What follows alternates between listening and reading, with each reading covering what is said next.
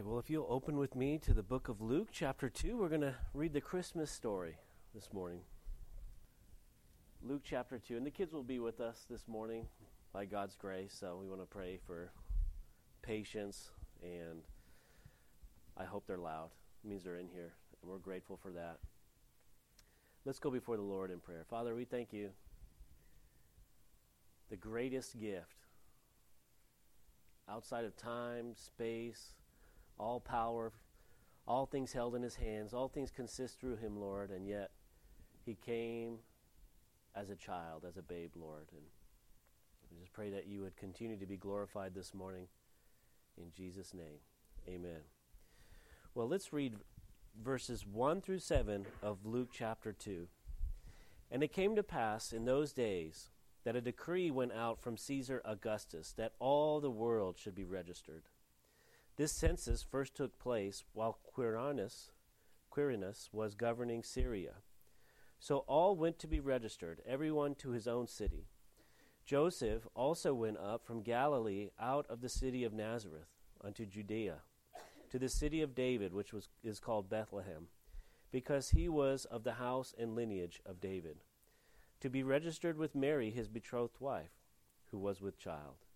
So it was that while they were there, the days were completed for her to be delivered, and she brought forth her firstborn son, and wrapped him in swaddling cloths, and laid him in a manger, because there was no room for them in the inn. All right, so let's bore the kids for just a minute. But we see, first and foremost, Caesar Augustus. That's his real name's Octavian. And what's so neat about these passages is that it places it in a specific time in history. Like we were talking about last night, this is no myth. This is no story, no legend. You can place them exactly in a particular place, in a particular time, under a certain government.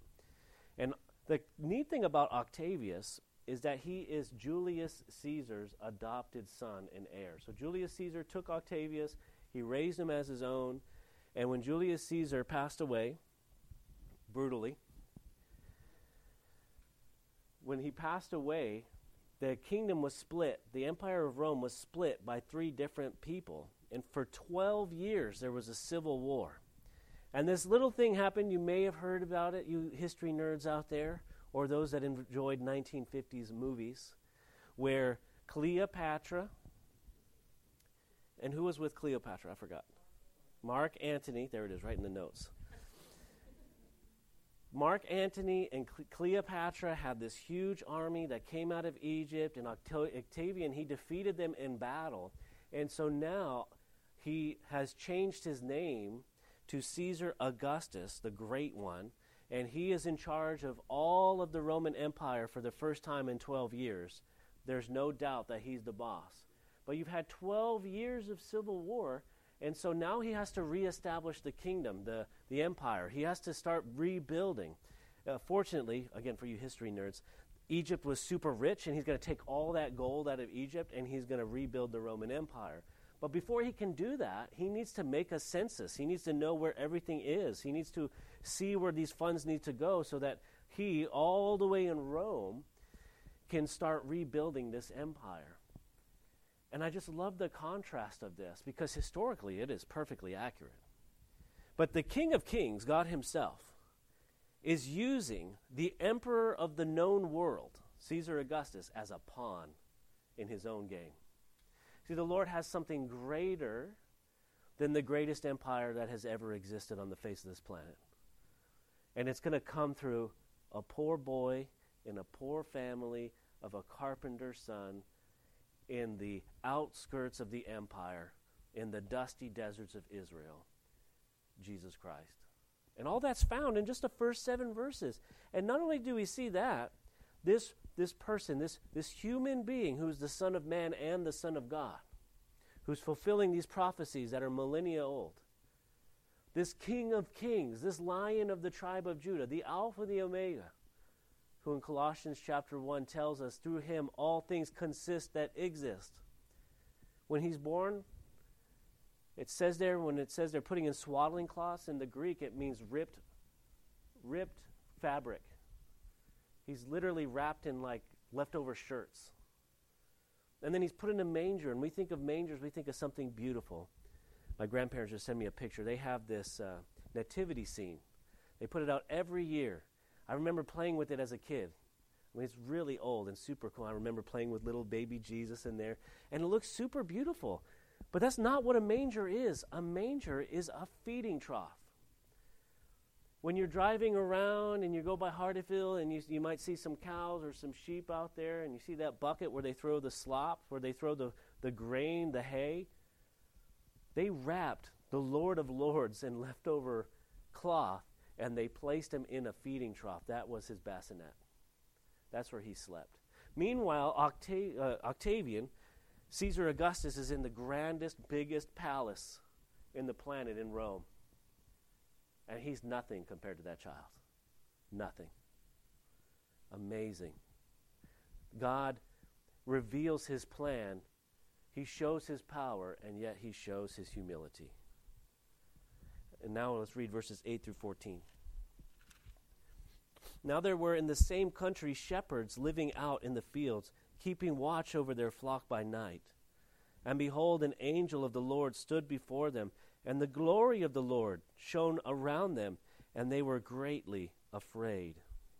Then the angel said to them, Do not be afraid, for behold, I bring you good tidings of great joy, which will be to all people.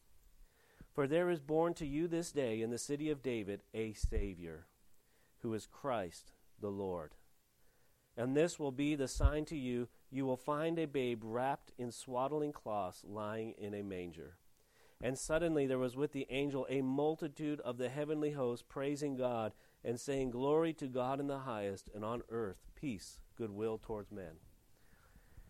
Unfortunately, Hollywood has really, really messed this one up. And a lot of Christmas carols have kind of messed this one up.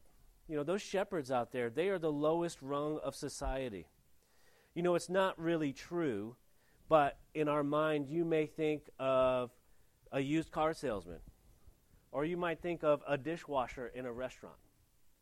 You know, it's not even good that our culture would look at those positions with such disdain because they're honorable, hardworking jobs. But that's how shepherds were looked at, like the lowest of the lowest of the low. And then I want you to think of an angel.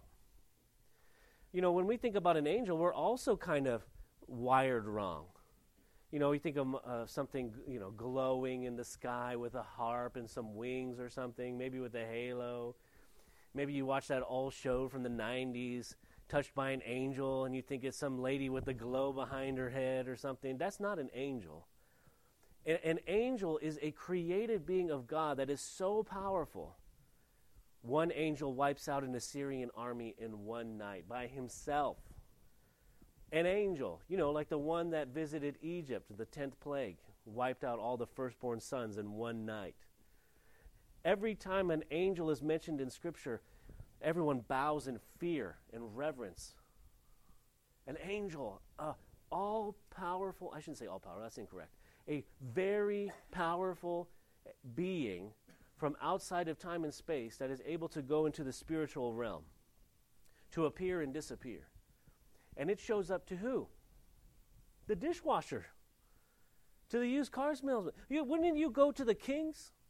Wouldn't you go to the temples right down the road there in Israel, in Jerusalem? Why in Bethlehem? Why these guys? Again, the Lord is showing himself, and Jesus is already beginning to show the message of who God the Father is. And so this angel, this very powerful created being, shows up to the shepherds and says, Boy, do I have news for you. And he begins to tell them, you're going to see the King of Kings, the Messiah, the prophesied one. You know, when we read this, and we hear, and this will be the sign to you, who is Christ the Lord, the end of verse 11. We say, oh, you know, Christ the Lord. Okay, yeah, the guy on the Christmas cards. No, this is the anointed one of God, the Lord of all creation. Oh, where is he? I'm waiting for the parade. Well, this is the sign. An infant child in rags in a feeding trough. That's the King of Kings, the anointed one of God. Wow. Incredible. Incredible. God is using the meek things the foolish things of this world to confound the wise. If I were in charge of the Lord's arrival plans, he would be going down the main causeway in Rome. It would be the grand host of angels and the armies of God bringing the child descending from heaven. I mean, it would be extravagant. It would be powerful, and everyone, whoa, but not our Lord. Our Lord wants to reveal himself through the foolish, weakest, smallest things, the cast off, the castaways, the never was, never will be's. That's who the Lord wants to reveal himself through. Of who I am one. See, the Lord is no respecter of person like we are. You know, if a VIP came in here, a very important person, we'd all be looking and, oh, does he see me? Oh, man, can I get a signature? But I want to do it in a way that I kind of look good while I'm doing it. Not the Lord. He doesn't care. The Lord doesn't care one bit about privilege or position. He doesn't care about finances, about bank accounts. He cares about every soul of every human being that has ever lived. And he shows us the way. Well, just in case we really didn't get it, what do we see there in verse 13? And suddenly there was with an angel a multitude of the heavenly host praising God. What did this sound like?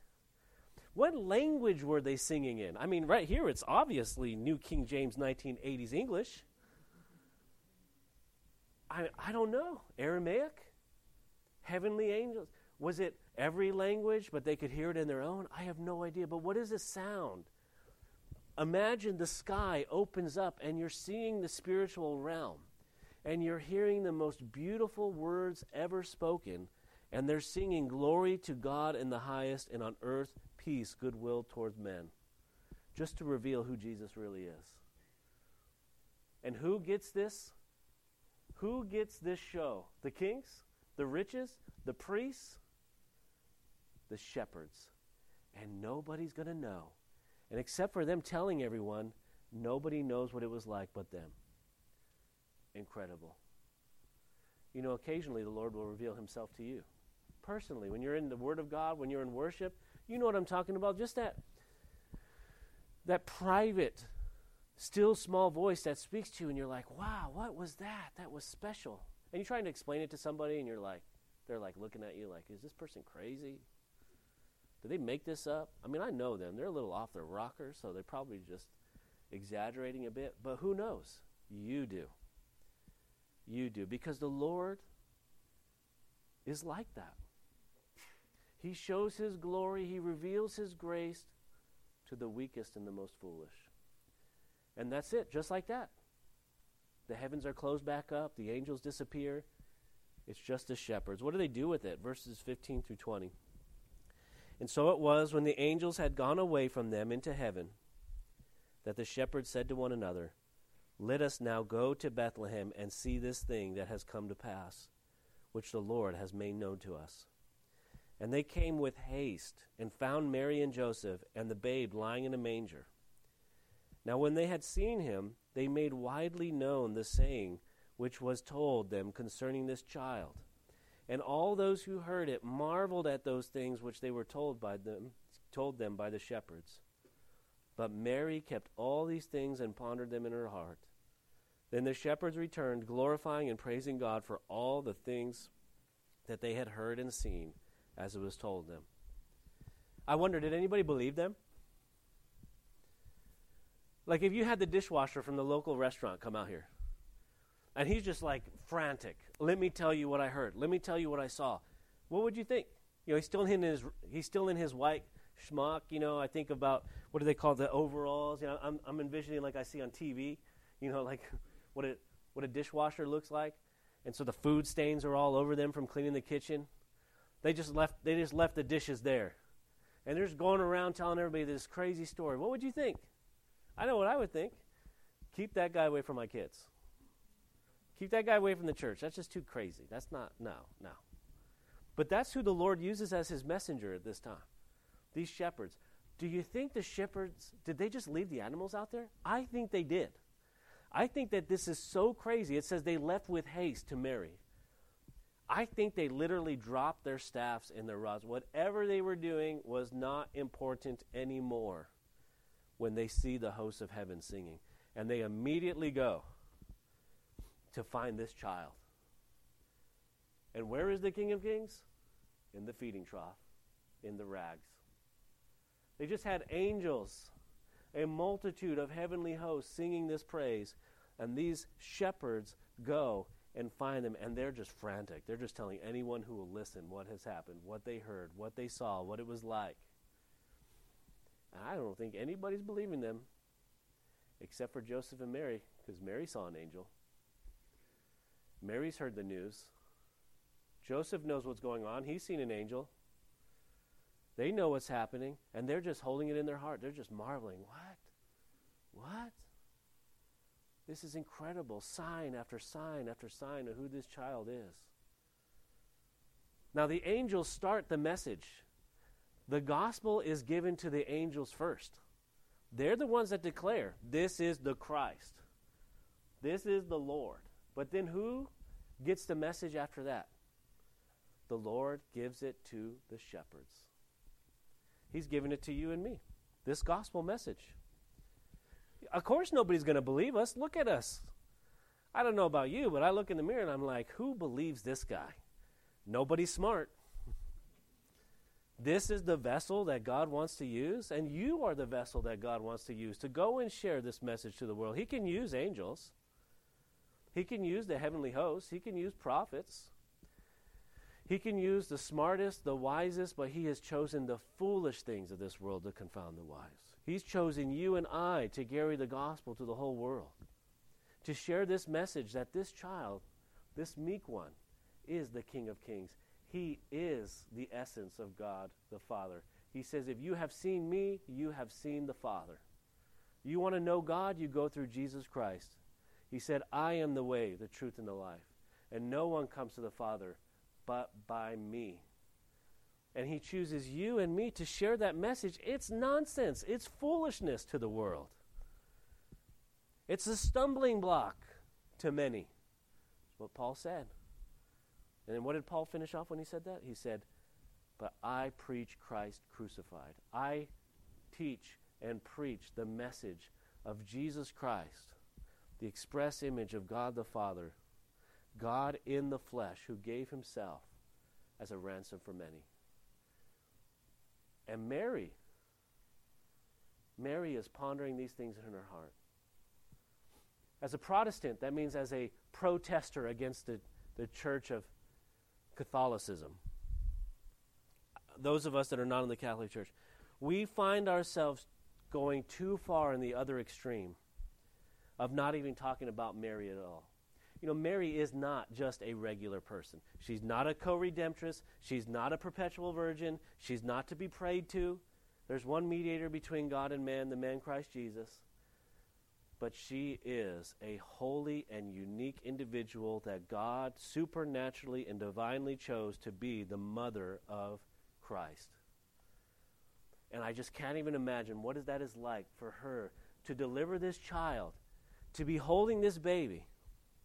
And those of you that have kids or been around kids, you've seen a mom holding her child. That is a look, you can't replicate that when a mother's looking at her child. But this child is the King of Kings.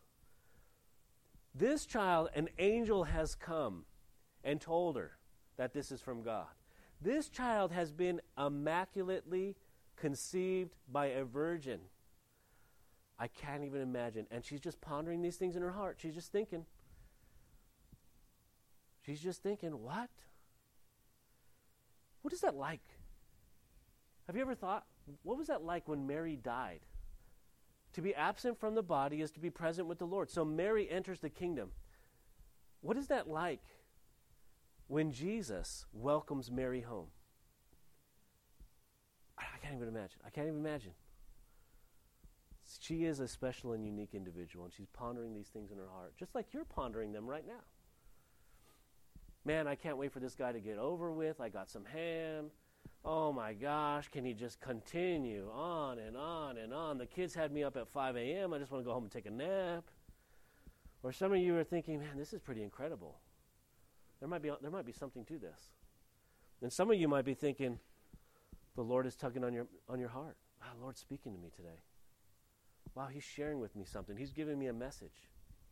Well, just like these shepherds and just like these angels and just like the wise men that will come later and just like the angels that came to Mary and to Joseph, it's not my problem.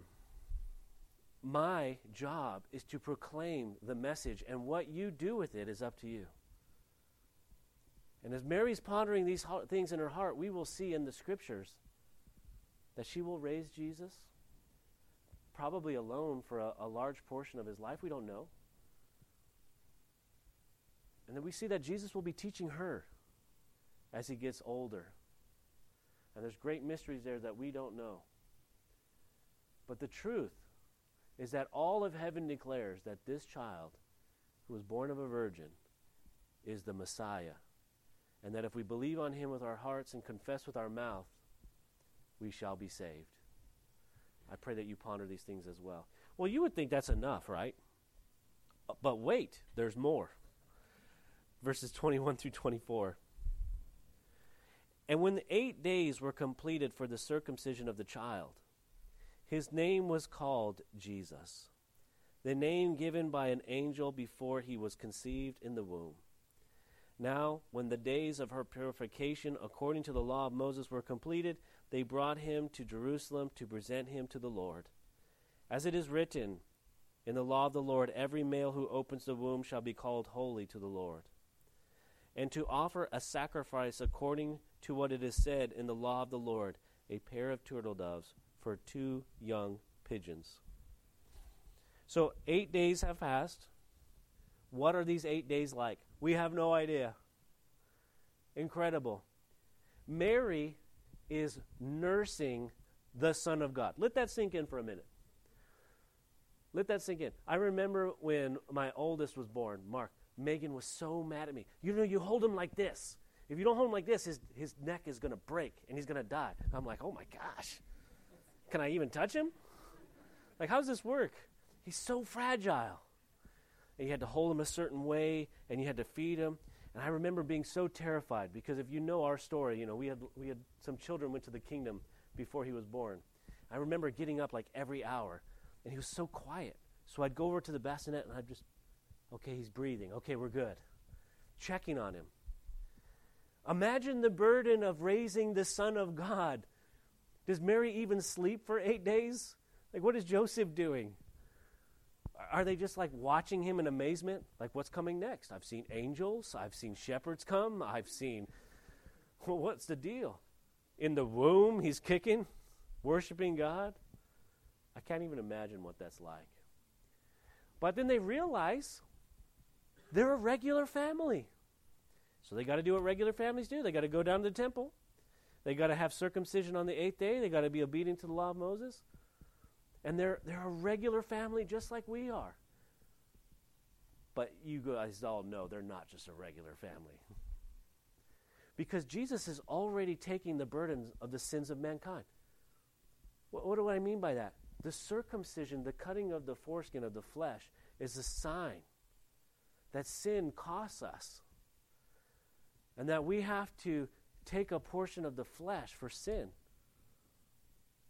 But Jesus is never going to sin, ever. In his entire life, he's never going to put his hand in the cookie jar. He's never going to lie to the teacher. He's never going to sneak out in the middle of the night. He's going to be a perfect, sinless child. And yet he's already taking the marks. And he's already taking the symbols of that sin. That covenant of Adam that he's going to conquer on the cross and give us the age of grace. And remember, he was put in that manger, in that feeding trough, and wrapped in those swaddling cloths. And now he's going to the temple. And what offering is going to be made for this firstborn son? In Leviticus chapter 12, it tells us that there's different levels of gifts that you can give, of these offerings to God. And the very lowest one for the poorest family is a pair of turtle doves or 2 young pigeons. And that's what they give. Joseph is so poor that he gives the smallest offering. Now, there's nothing new under the sun. People think exactly the same way today. So if you got your quinceañera or you got your engagement party or your engagement ring, do you want the cheapest engagement ring, ladies? You're okay with a little piece of twine there? Going to work and be like, oh, look what he got me. No, nothing's new. So families would overstretch their budget to try and look good on these offerings. They would get the biggest offering they could because you don't want to show the world that you're poor. I mean, you want to show to God and the world that you're doing fine, but they can't do that. And Jesus chose the poorest family to represent him, and they gave the turtle doves. Oh my gosh, they just bought turtle doves? What's wrong with him? Can't Joseph get a job? Get a second job. What's wrong with you, man? Get a loan or something. Their money changers are over there. Go work something out with them. Can't afford it. And yet, in our 21st century society, some of you even may dare think that because you don't have something in the bank account, that God doesn't love you. That's not scriptural. He chose this family with this financial background in this country with these people at this time in that world to represent him. And so it doesn't matter what's under the tree. It doesn't matter if there's nothing under the tree.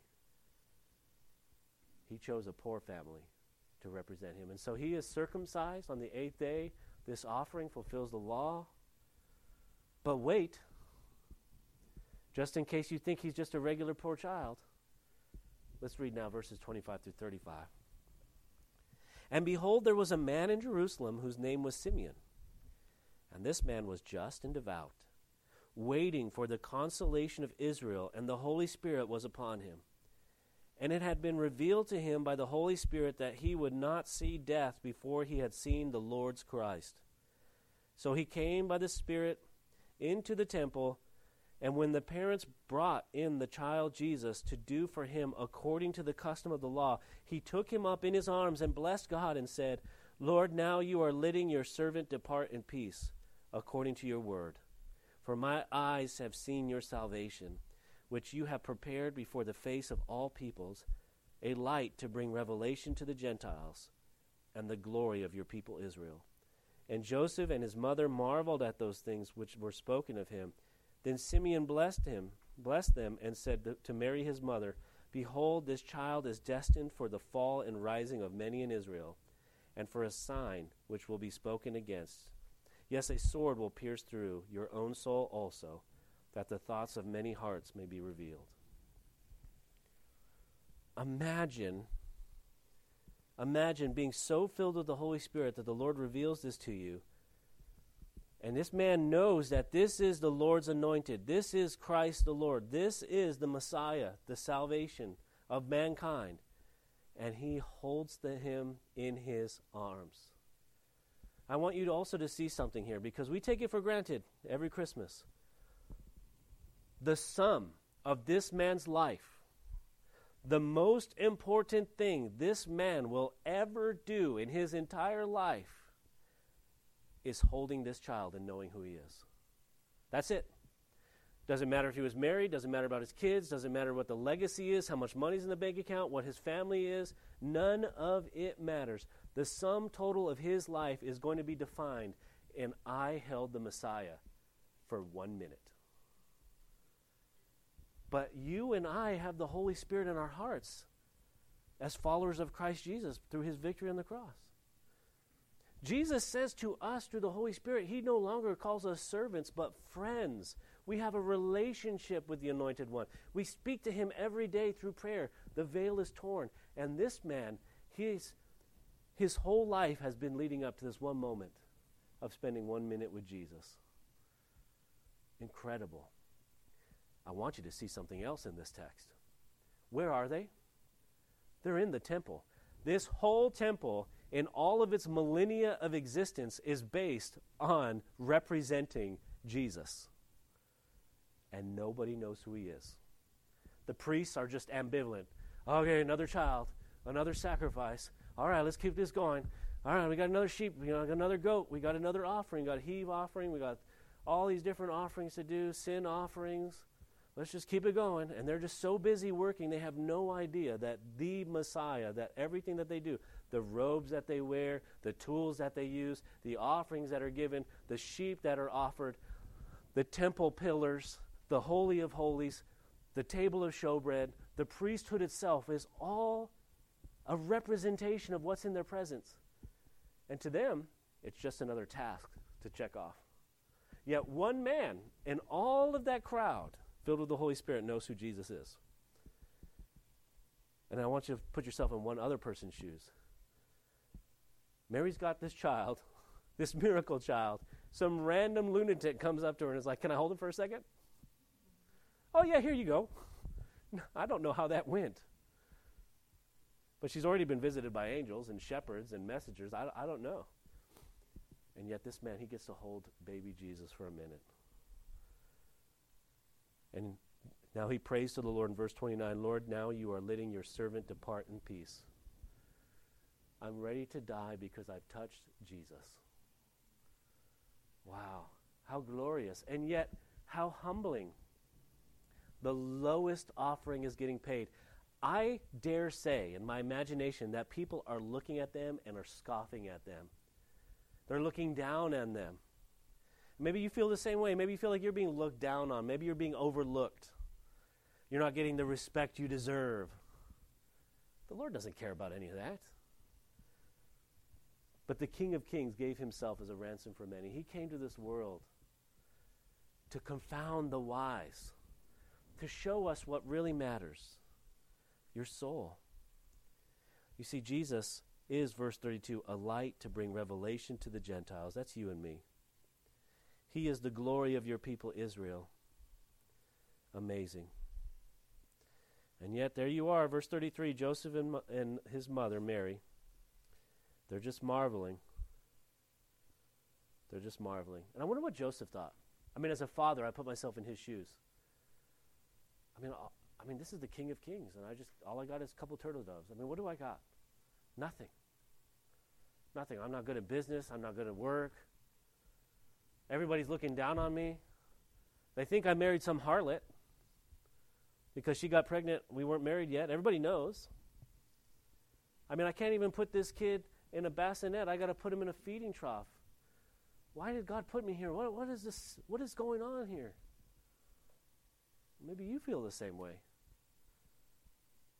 But that's not what the Lord's looking at. He's looking upon your heart. See, the Bible tells us to obey is better than to sacrifice. The money you have, the presence you have, your health, your comfort, your home, none of it matters. None of it. It's all here today and gone tomorrow. But eternity with God is freely given to you by faith alone in Christ alone. The King of Kings, the Lord of Lords, who deserves the greatest and grandest parades. He deserves the very best things that we can possibly give, and he doesn't want any of it. All he wants is our hearts. All he wants is for us to love the Lord our God with all our heart, mind, soul, and strength. That's what he wants from us. He wants a sacrifice of praise from our lips. He wants us to read and pray and fellowship with him and to grow with him. He wants us to hurt with him. He wants us to suffer with him, to have joy with him, to experience life with him, and then to realize that this life is but a vapor, and we're trying to hold on to the wrong things. And he shows us that by revealing himself as this child from the poorest family and the poorest part of the planet that's looked down on by everyone. And yet he is still our conquering hero, the King of Kings and the Lord of Lords. I pray today as we celebrate Christmas that you celebrate the right parts of Christmas, that you enjoy your families and you enjoy your meal times and your fellowship with your friends. And if you're at home alone and you're suffering, I pray that you invite Jesus to the table. He'll be there. And you have joy in your hearts knowing that no matter what our circumstances, something far greater is happening. And something far greater has happened. Our salvation is found in Christ. We don't know what tomorrow brings.